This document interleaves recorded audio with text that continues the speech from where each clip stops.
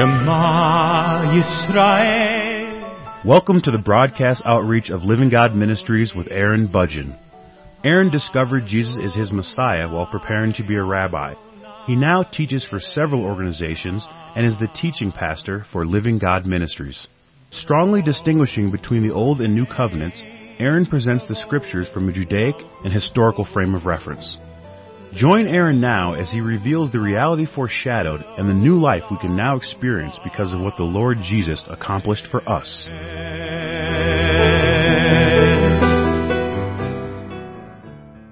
I'm presenting a verse-by-verse study through the Gospel of John, and this program is the 15th in this series.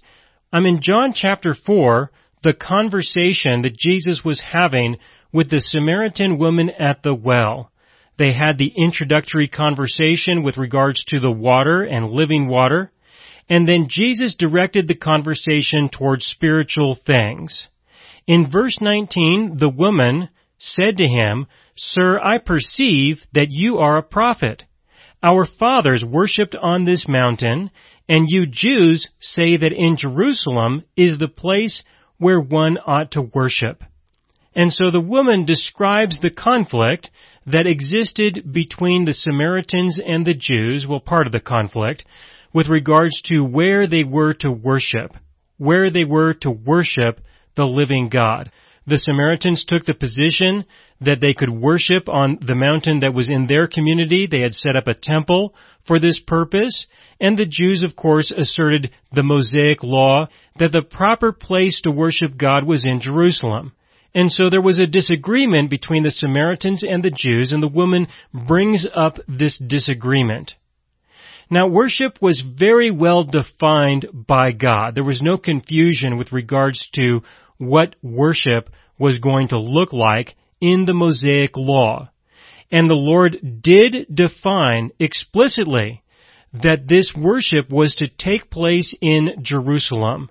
That eventually there would be a place that would be set up and defined to be the place for His name. This eventually took place, and it was well understood that Jerusalem was the place where a person would worship God. The Jews set up a temple there. And the only reason why this was a dispute between the Samaritans and the Jews was because the Jews would not allow the Samaritans to worship there at the temple, because they did not acknowledge, they did not recognize the Samaritans' identity as Israelites, because they were maintaining their genealogical records for their identity according to the paternal line and not according to the maternal line, which the Jews decided to use when they returned from Babylon. And so that was the origin of this disagreement and this conflict, and the Samaritan woman is bringing it up. Well, there was worship in Jerusalem, and our God defined exactly how it was to take place. In the Mosaic law, we have all of the instructions. We have all of the requirements, all of the things that a person is to do to worship God. We have the place, we have the ceremonies, we have the sacraments, we have the sacrifices. Worshipping God was very well defined. What we also need to recognize is that the way that God defined that we are to worship Him does not require us to know anything about who He is. The worship that God defined in the Mosaic Law did not require anyone to have a relationship with Him. All we have to do is what we're told. We just have to follow the procedures, follow the directions, follow the instructions, just do what you are supposed to do. And be in Jerusalem at the appointed times every year. Now, at this time in history, when Jesus was conducting His ministry, this was very important. It was very important for everyone to be in Jerusalem at the appointed times, because at these appointed times, Jesus, who was God manifested in the flesh, God Himself would show up as the Lord Jesus there in Jerusalem, while everyone was required to be there. And He would conduct His ministry, which would be open and public opportunities for him to proclaim who he is, for him to present the evidence to show that he is the Messiah. And I personally believe that this is one of the most important reasons why God established the schedule that he did. The festivals with regards to Passover and the Feast of Weeks and the Feast of Tabernacles. Everyone was required to be there, and so Jesus was there, and when he was there, he took the opportunity to do everything that he did publicly, so everyone would know who he is. And even though there were a lot of people in the area, word would get around. Word would spread. Guess what Jesus just did this morning? Guess what he did this afternoon? What do you suppose he's going to do next? There would be a lot to talk about when you consider the miracles and the signs and the wonders that he was performing and the things that he taught and the things that he did there in Jerusalem during these appointed times of the year.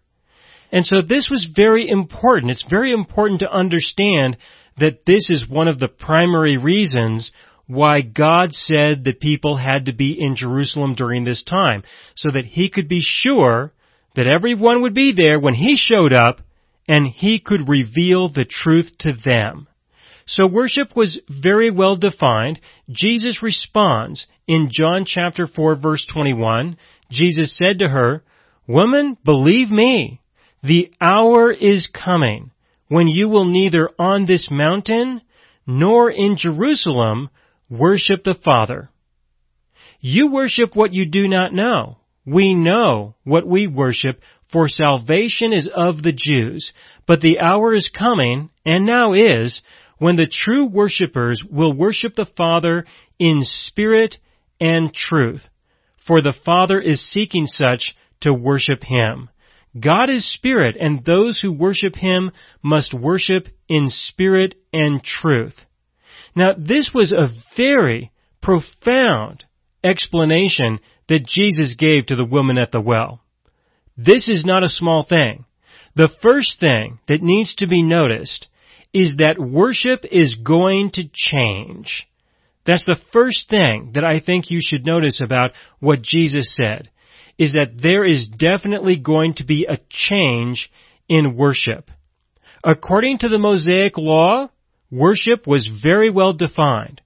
But now, Jesus states that there is going to be a change. In fact, it is in effect right now, where it is not going to matter where a person worships God. That's what he said. The hour is coming and now is, this is verse 23, when the true worshipers will worship the Father in spirit and in truth. That's what he says. In verse 21, "Woman, believe me, the hour is coming when you will neither on this mountain nor in Jerusalem worship the Father." This is a big change. We have a change of location. A change of location in the sense that it isn't going to matter where you are worshiping God. Where you go to worship God is not going to be the issue any longer. In fact, it now is. And so when he speaks to the Samaritan woman, and she brings up the conflict between the Samaritans and the Jews, Jesus explains to her that this conflict no longer has any relevance. This conflict doesn't matter. Very soon it will no longer matter where the temple is, where you set up a temple, on what mountain you go. None of that is going to matter anymore. So don't have a conversation with me about where do we go and worship God. Where are we supposed to go and worship God?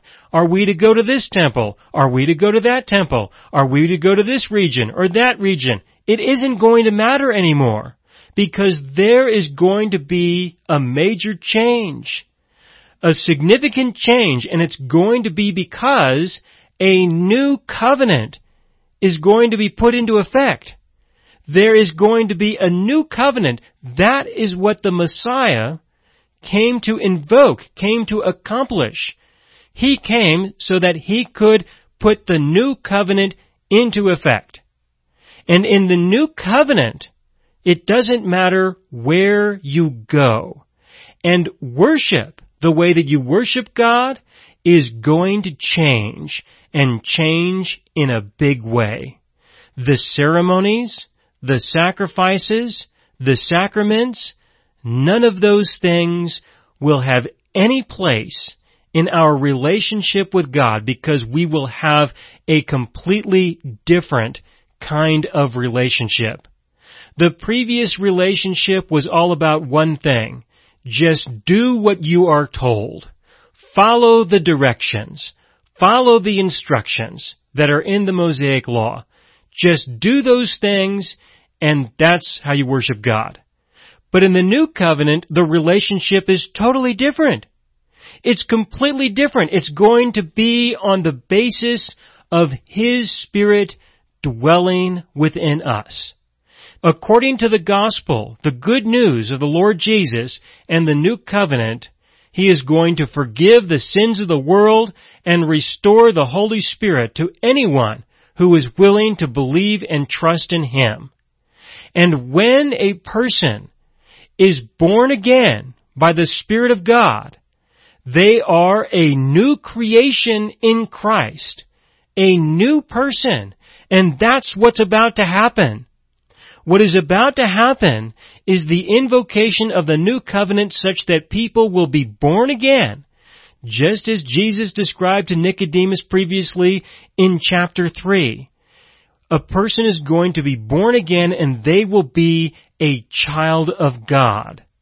When a person becomes a child of God, their genealogy, whether it's based on the paternal line or the maternal line, whether they are an Israelite, a Samaritan, a Jew, or any other, none of that will ever have any relevance again. This is the time in history when all of that comes to an end. Through the new covenant and the restoration of the Holy Spirit, there is a new creation, a child of God. And the entire argument, the entire conflict between the Samaritans and the Jews will come to an end for those who believe that Jesus is the Messiah. For those who believe that Jesus is the Messiah, your genealogy has no relevance anymore. Anyone can believe and trust in the Messiah, whether they are a Jew, Samaritan, Gentile, whatever you want to call this person.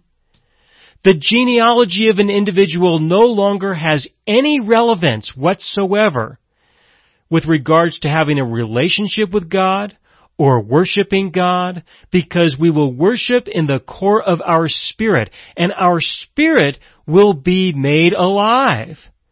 Our spirit will be made alive through the indwelling presence of the Holy Spirit. The life of God dwelling within us makes us alive. We have the presence of life, and we are a new person. We are now able to have a personal, interactive relationship with our God who is within us. We don't go to a temple to go and find God. We are the temple of God. We are the temple of the Holy Spirit. There is no place to go to worship God, to know God, to have a relationship with God. He is in you. So when He is in you, there is no place to go. He's already there. You are already there. No matter where you go, no matter what you do, God is with you. Your God lives within you. You are alive with Him. You are living your life with Him, with you, and He is living His life with you, with Him. That's the new relationship.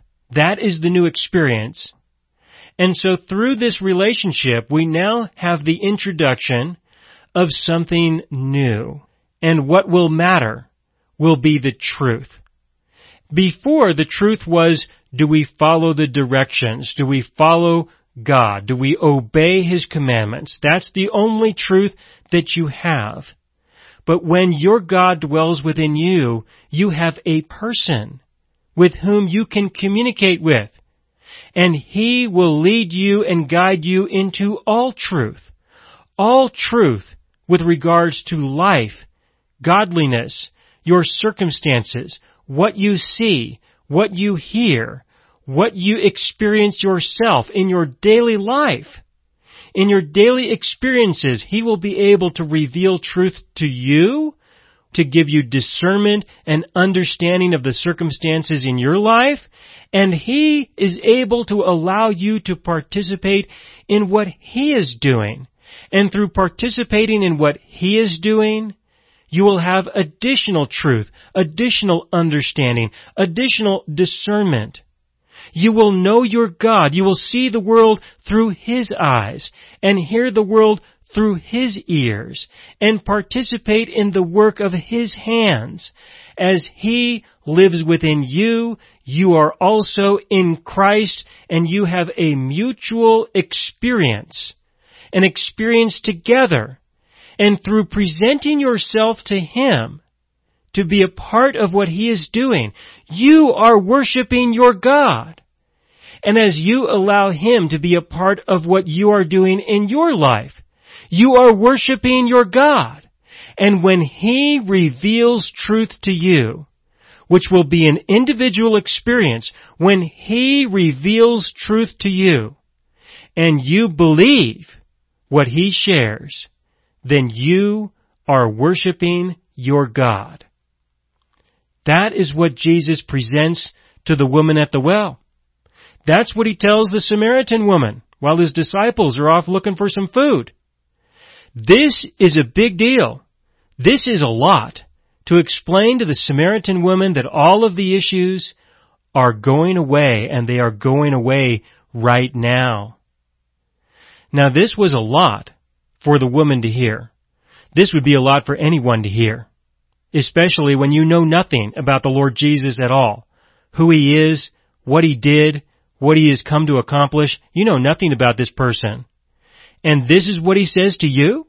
This is a lot to comprehend. And so in verse 25, John chapter 4, verse 25, the woman said to Him, I know that Messiah is coming, who is called Christ. When He comes, He will tell us all things. And that's a reasonable response when she considers the magnitude of what He just said. He just said, woman, none of that means anything anymore. None of that matters. She has this Jewish man standing there with her at the well. And He explains, none of these things matter anymore. Where we worship, where we go, on this mountain or that mountain, that temple or the other temple. None of these things are going to mean anything very soon. And I'm sure that He said it with conviction and with authority. And so her response is, well, I'll tell you what, the Messiah is coming soon. We're just going to wait until He comes, and then He'll explain these things to us. That's what she says. And so in verse 26, Jesus said to her, I who speak to you am He. How much more clearer could He have been to state to her, I am the Messiah? I just told you something very important. Very important. It was true. And you said to me, well, I'm going to wait till the Messiah shows up. Well, here I am. I am the one. I am the Messiah. Jesus was very direct. Very direct. There's no confusion. No opportunity for confusion. No opportunity for uncertainty. Jesus has said very openly and clearly, I am the Messiah. That is who I am. And what I just told you is true. And you better take it seriously, because it is serious. And I am the representative of the living God. In fact, I'm God manifested in the flesh. Heavenly Father, Prince of Peace. The prophets have testified clearly that this would be God Himself. And He tells her, I am He. I am the one. At this point, His disciples come, right? In verse 27. At this point, His disciples came, And they marveled that he talked with a woman. Yet no one said, "What do you seek?" or "Why are you talking with her?" As I explained in the previous programs, this kind of interaction at the well, interaction such as a man speaking with a woman, was the way at this time in history that a man would look for a wife, or that he would speak with a woman with the consideration that maybe she would have an interest in him as a potential husband. And so they marveled that he's talking with this lady to begin with, and they're not going to ask him, "What are you looking for? What do you seek? What are you doing, Jesus? Are you looking for a wife? Is that why you are here? And you are talking with a Samaritan woman? Are you thinking about getting married to a Samaritan woman? Is that what you're doing? Is that what you're thinking?" They would not even dare ask him that kind of a question. Or, "Why are you talking with her?" They're not going to ask that kind of a question. For the most part, you could expect them to be embarrassed, or perhaps a little insecure, wondering just what is going on here and who wants to ask the Lord what he thinks he's doing. Nobody wanted to do that.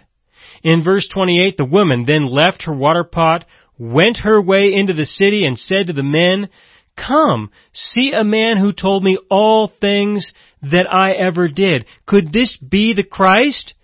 Then they went out of the city and came to him.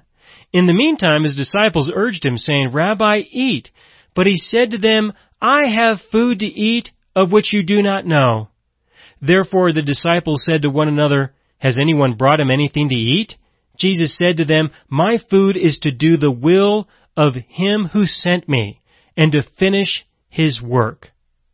Now, Jesus would definitely get hungry eventually. What he's effectively telling them is that I am so excited about speaking with this woman, speaking with this Samaritan woman. I'm so excited.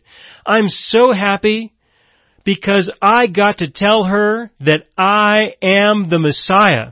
And I got to tell her that the conflicts between the Jews and the Samaritans are coming to an end.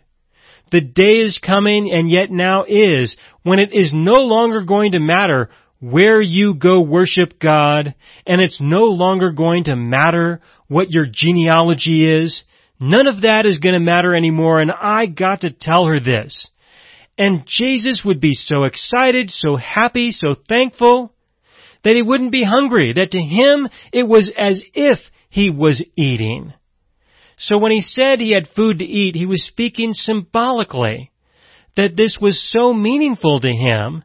This was an opportunity for evangelism, to speak with someone about the good news, about the gospel, about the Messiah, and perhaps this person and many others will believe in him. Yes, they are Samaritans, but this message is for everyone, for the Jew, for the Samaritan, for the Gentile, for everybody.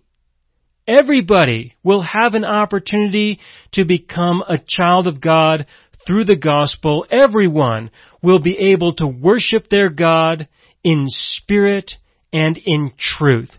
That is coming. It is here now. And Jesus got to proclaim that. In verse 34, Jesus said to them, "My food is to do the will of him who sent me, and to finish his work." Do you not say, "There are still 4 months, and then comes the harvest"? Behold, I say to you, lift up your eyes, and look at the fields, for they are already white for harvest. And he who reaps receives his wages, and gathers fruit for eternal life, that both he who sows and he who reaps may rejoice together. This was a special moment for the Lord Jesus, to openly tell a person he is the Messiah, to openly tell them that the conflicts are coming to an end, to openly tell his disciples that this is the time. The time is now. The fields are ready. The people are ready. Tell them the truth. Speak to them about the truth, so that their spirits may be resurrected. They may worship their God and know him. and have a relationship with Him and experience eternal life right now, today, and forever. And I will continue with this in the next program. Thank you for listening. This program is the 15th program in the verse-by-verse study on the Gospel of John. In this program, I explained what Jesus told the woman at the well concerning worshiping God in spirit and in truth.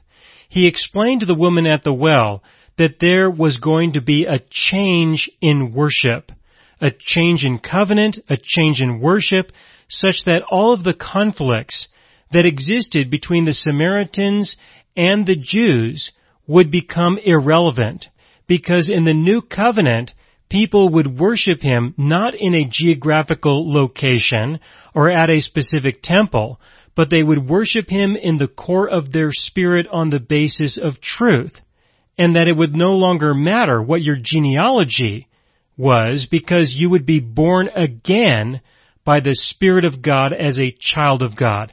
This was effectively what He told her, and I will continue with this in the next program.